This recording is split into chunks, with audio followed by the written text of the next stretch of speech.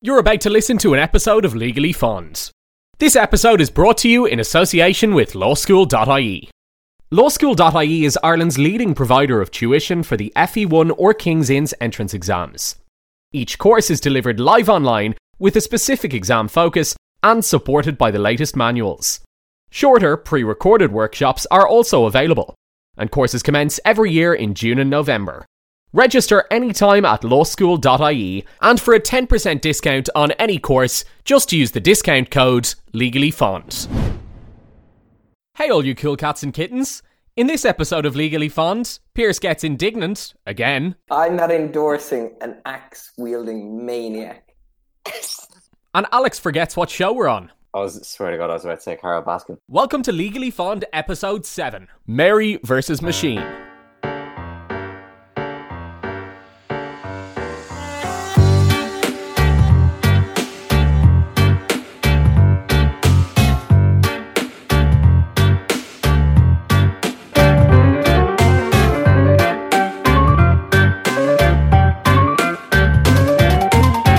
In this episode, we look at the notorious case of DPP versus Mary Kelly. Now, it's the first criminal case we've come across on Legally Fond so far.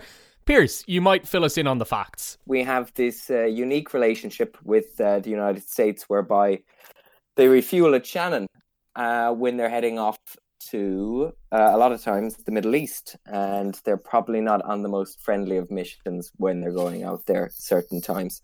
And a particular lady, Mary Kelly, decided that she didn't like this, and she what she saw as the unlawful and wrong attack on innocent Iraqi people.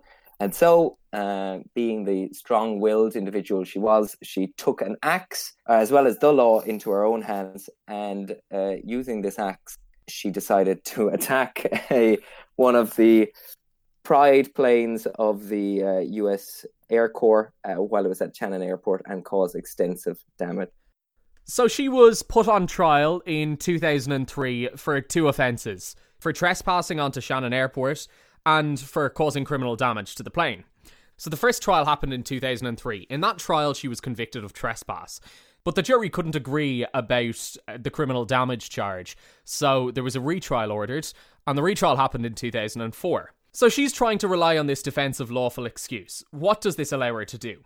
Well, it means that if she damaged the property in question in order to protect herself or protect another person or protect another person's property, and at the time of the acts, she believed that the other person or the other person's property were in need of immediate protection, and that the means of protection adopted or proposed were reasonable having regard to the circumstances.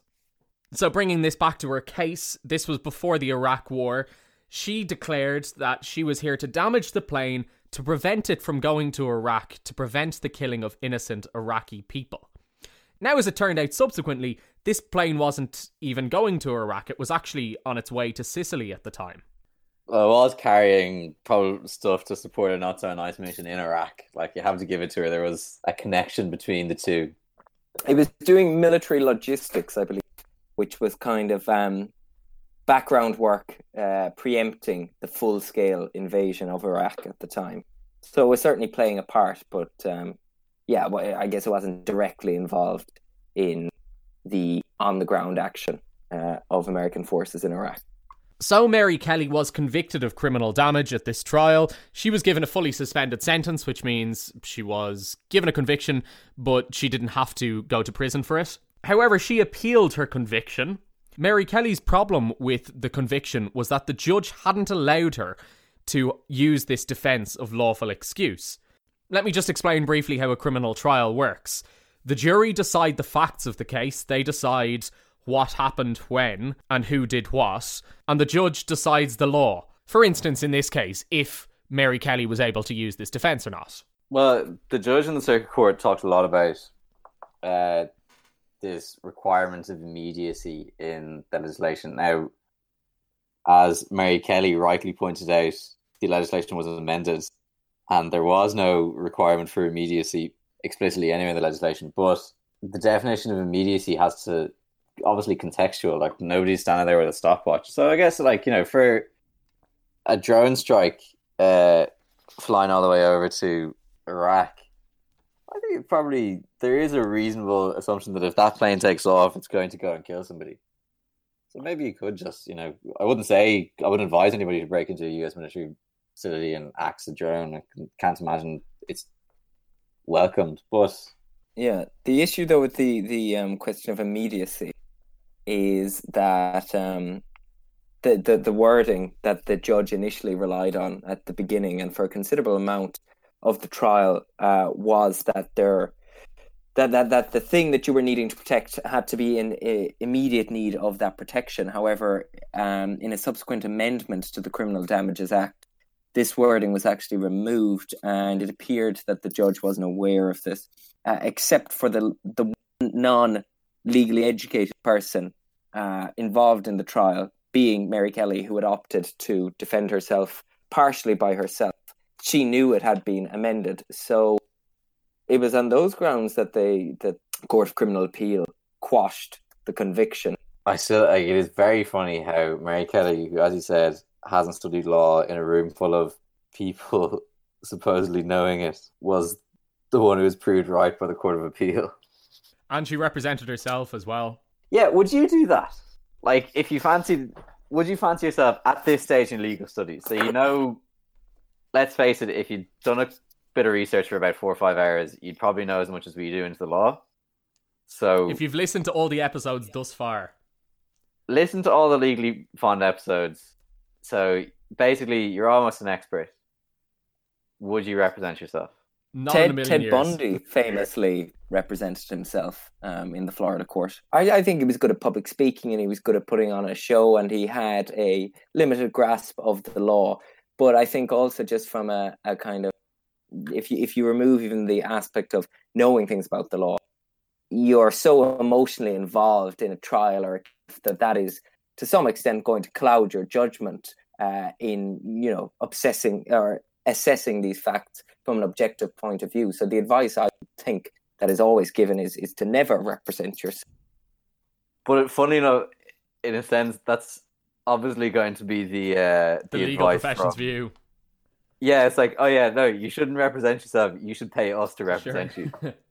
The advice if you get arrested from our Constitution lectures: if you get arrested, call a lawyer and then say nothing. Would you say that you get treated with a bit more sympathy if you are representing yourself? That the court says, "Oh, look at this!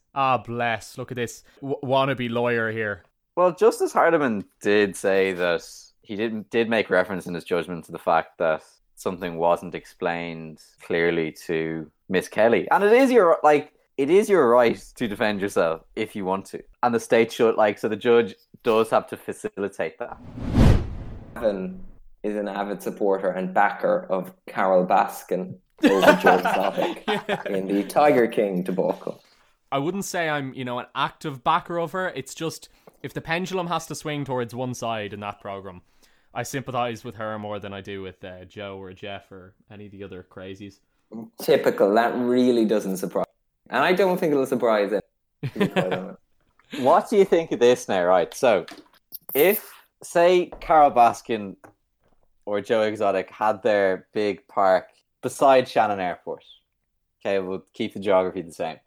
Let's say Mary Kelly was an avid animal rights activist and did some criminal damage that they couldn't have any more tigers there or something. They couldn't have an extra tiger. Would that be justified? I know it's not a person, but animals do have rights. Yeah, I think the difference there, though, is the arrangement, the bilateral agreement between two sovereign nations, that is the Shannon flyover arrangement, or whatever you want to call it, is between the Irish government and the United States government, and it is perfectly legal. However, animal cruelty or the abuse of animals is inherently illegal. So I guess, yes, if you're causing criminal damage to break in to a property and, take these tigers away from somebody who's mistreating them, then yeah, you can argue that that's a lawful excuse. But that's because the act that is being committed is illegal in the first place, right? I hope somebody from PETA doesn't listen to this and get any notions. Oh God! Or Carol They've got enough Baskin, notions. because Carol Baskin is a murderer, and anyone who thinks that she didn't kill her husband and feed him to the tigers is blinded by her propaganda. Swear to God, I was about to say Carol Baskin. Mary Kelly didn't get off because of, some kind of affirmation by the Irish courts of her righteous cause. She got off because of the mishandling of the Ennis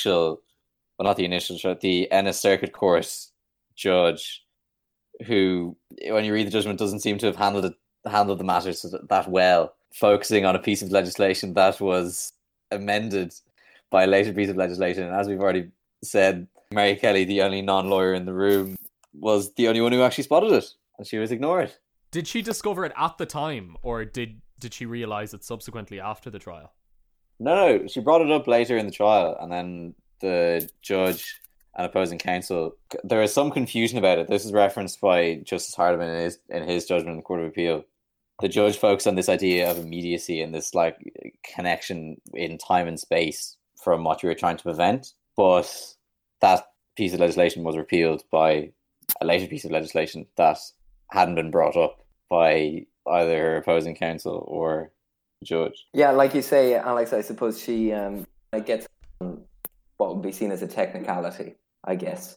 And the judge repeatedly in the trial case made the point, and he seems kind of exacerbated by her continuous attempts to cite the defense of the Iraqi people as a lawful excuse, because in the transcript he says, "I can't make this any clearer to you. You can't use this as a defense. It's not a lawful excuse." So he doesn't seem too impressed with her efforts in defending herself. But in the end, look, that's how the justice system works. She wasn't convicted, or rather, was overturned by the appeal court. I think it's a victory for the individual against the state here. She defended herself, which she's perfectly entitled to do. And the appeal court said that she was right. She didn't get a fair treatment. She wasn't, the legislation wasn't cited properly. And Hardiman even went on to say that, things that should have been explained weren't explained in a clear and concise manner to Mrs. Kelly.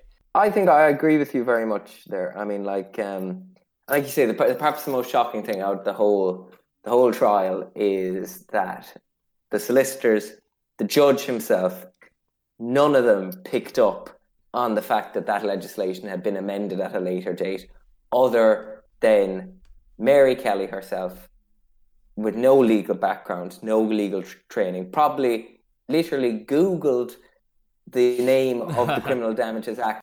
IrishStatuteBook.ie, there's a shout out. Well, there's the famous saying that ignorance of the law is no excuse, except if you're a judge, and that certainly rings true in this case.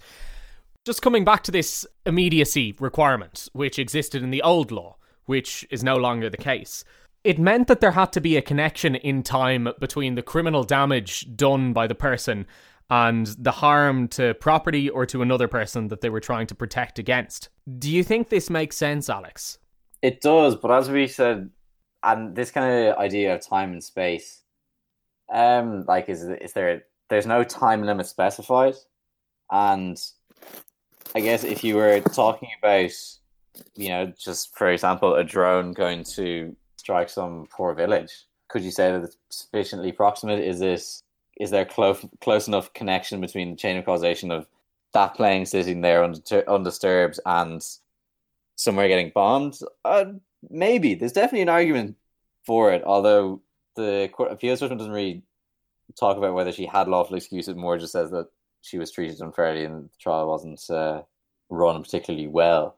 Again, that's because the Court of Appeal was just looking at the law, and it's for a jury to decide a factual question like that. Pierce, what are your thoughts on this? I mean, I think it would open a bit of a can of worms for or Pandora's box maybe for the courts in Ireland because if you kind of think of chaos theory, and that if a butterfly flaps its wings here, somewhere down the line with the domino effect, somebody's going to die, and that's, I guess, causation, and that is completely different. How far does this stretch to? How far are? Well, it's like the wrong bat ended up with the wrong pangolin, and now look where we are. I'm interested to see what you guys think about this defense of lawful excuse. The idea that you could damage somebody else's property in order to protect yourself or your own property. Do we think it is justified? Well, self-defense is a pretty well-established principle. I think if you talk to most rational people, they'll say that like murder at times can occur because of self-defense, because you have the right to defend yourself, particularly in your own home. So there are obviously instances where morally and legally you can be excused from committing a crime, and I guess the question that was addressed in the 2 circuit court hearings in Kilrush and Ennis wasn't really addressed in the Court of Appeal, like the elephant in the room, really, of whether she was actually justified in doing so. But for the defence of self-defence, which you mentioned, and for another very common defence to murder, which is provocation, there are these immediacy requirements. There are these time requirements. For instance, with provocation, the idea is you're saying, I was provoked to murder somebody, that my actions should be somewhat justified because somebody provoked me and I lashed out, not necessarily intending to kill them, but killing them. But the crucial thing is that the person who provoked you just before you lashed out at them in response. You can't have a situation where we get in an argument and then a month down the line I decide to retaliate and I say, oh, he provoked me a month ago, because that gives you the time to be calculated and think things through. Do you think therefore that this immediacy requirement is important in this defense, whether or not it actually exists in the updated law? Yes, but I think though that there is with the sense of immediacy, there is if you have a chain of causation and you break a specific link, as long as it's not like, ridiculously far away, there is an element of common sense. But like if a plane takes off going to bomb somewhere and you stop the plane taking off, then that place isn't going to get bombed. Like there's almost it's far enough up the decision tree to be almost binary. As much as I think like this is a very unique case. Like this is a woman breaking into Shannon Airport, taking on the US military. Not, the average thing you see in Kilrush Circuit Court, I can imagine. Pierce, what are your thoughts on Mary's defence overall? Neutrality doesn't really have much legal standing in Ireland, other than that it is a part of government policy. And another part of government policy, obviously, is to have this arrangement or this relationship with the United States whereby their Air Force can land planes in Shannon to refuel. If you take another example of government policy, and let's say it's something to do with social welfare payments or something, and you break into the social welfare services and steal a copy of legislation or something like that was due to be signed in the Dáil because you personally and politically disagreed with potentially new social welfare regimes that were going to be signed in by the responsible minister, then obviously that is completely facetious. This is also just an element of government policy which this individual personally and politically disagrees with and is trying to use lawful excuse as a get-out-of-jail-free card for committing criminal damage. So I don't think it holds any water. I think it's just because of the uniquely sensitive nature of this particular defense that she's using, which is obviously the Iraq war, which is, something quite serious and heavy, and which is hard to kind of, have a write-off response to, that she's kind of getting away with it. But I think if you took any other aspect of government policy and did something, like I said, that is criminal in nature, and then said, well, I just don't agree with it, or I think it, then there'd be no way you'd get away with it. Well, she hasn't gotten away with it because of the reason that she did it. She got away with it because the trial was mishandled. Her whole argument is inherently flawed because of her it's clouded by her political opinions, I think. I kind of agree with Pierce. I think it does give a massive latitude to the individual to say, I believed at the time that my property was in danger, I was in danger myself, so I had to damage somebody else's property. And somebody might base their decision to damage the property, as we've seen in this case, on political reasons, on moral reasons, on social reasons, which they themselves can define and might be completely legitimate to them, but might not be legitimate to the rest of society or to the person whose property they're damaging. Yeah, but you have to remember, like, this is for, I'd say when somebody's drafting this up, they're like, oh, grand, self-defense or defense of your property or, I don't know, your partner at home. They probably assume that there's going to be, like, when they're drafting this up, that it was going to be self-defense. And if you start trying to make that an objective test, it does put a very big onus on whoever is trying to defend themselves or others. So I guess, in a sense, that's why the legislation is as it is. And it's quite, it gives a lot of latitude to whoever, like, it's not just criminal damage, it's also, protecting your own property potentially, or somebody else, like your neighbor's property. So I guess there's a, in the moment, as you said, vigilantism. That's kind of, well, certainly morally acceptable for most people, as we've seen in a lot of cases, legally acceptable. It's like Storm Area 51. Do you remember that? Yeah, that didn't quite work, did it? No. Well, I think it's a bit of a stretch to compare, to the level of defense that Area 51 probably had. You're probably not doing justice to Mary Kelly's cause as well. True. I find the cause sympathetic, especially in the context of Irish neutrality. Well, that brings us on to Irish neutrality, which is not, and this is a common misconception, in our constitution. It's more just a general political policy that we've adopted over the years. What are your stances on it?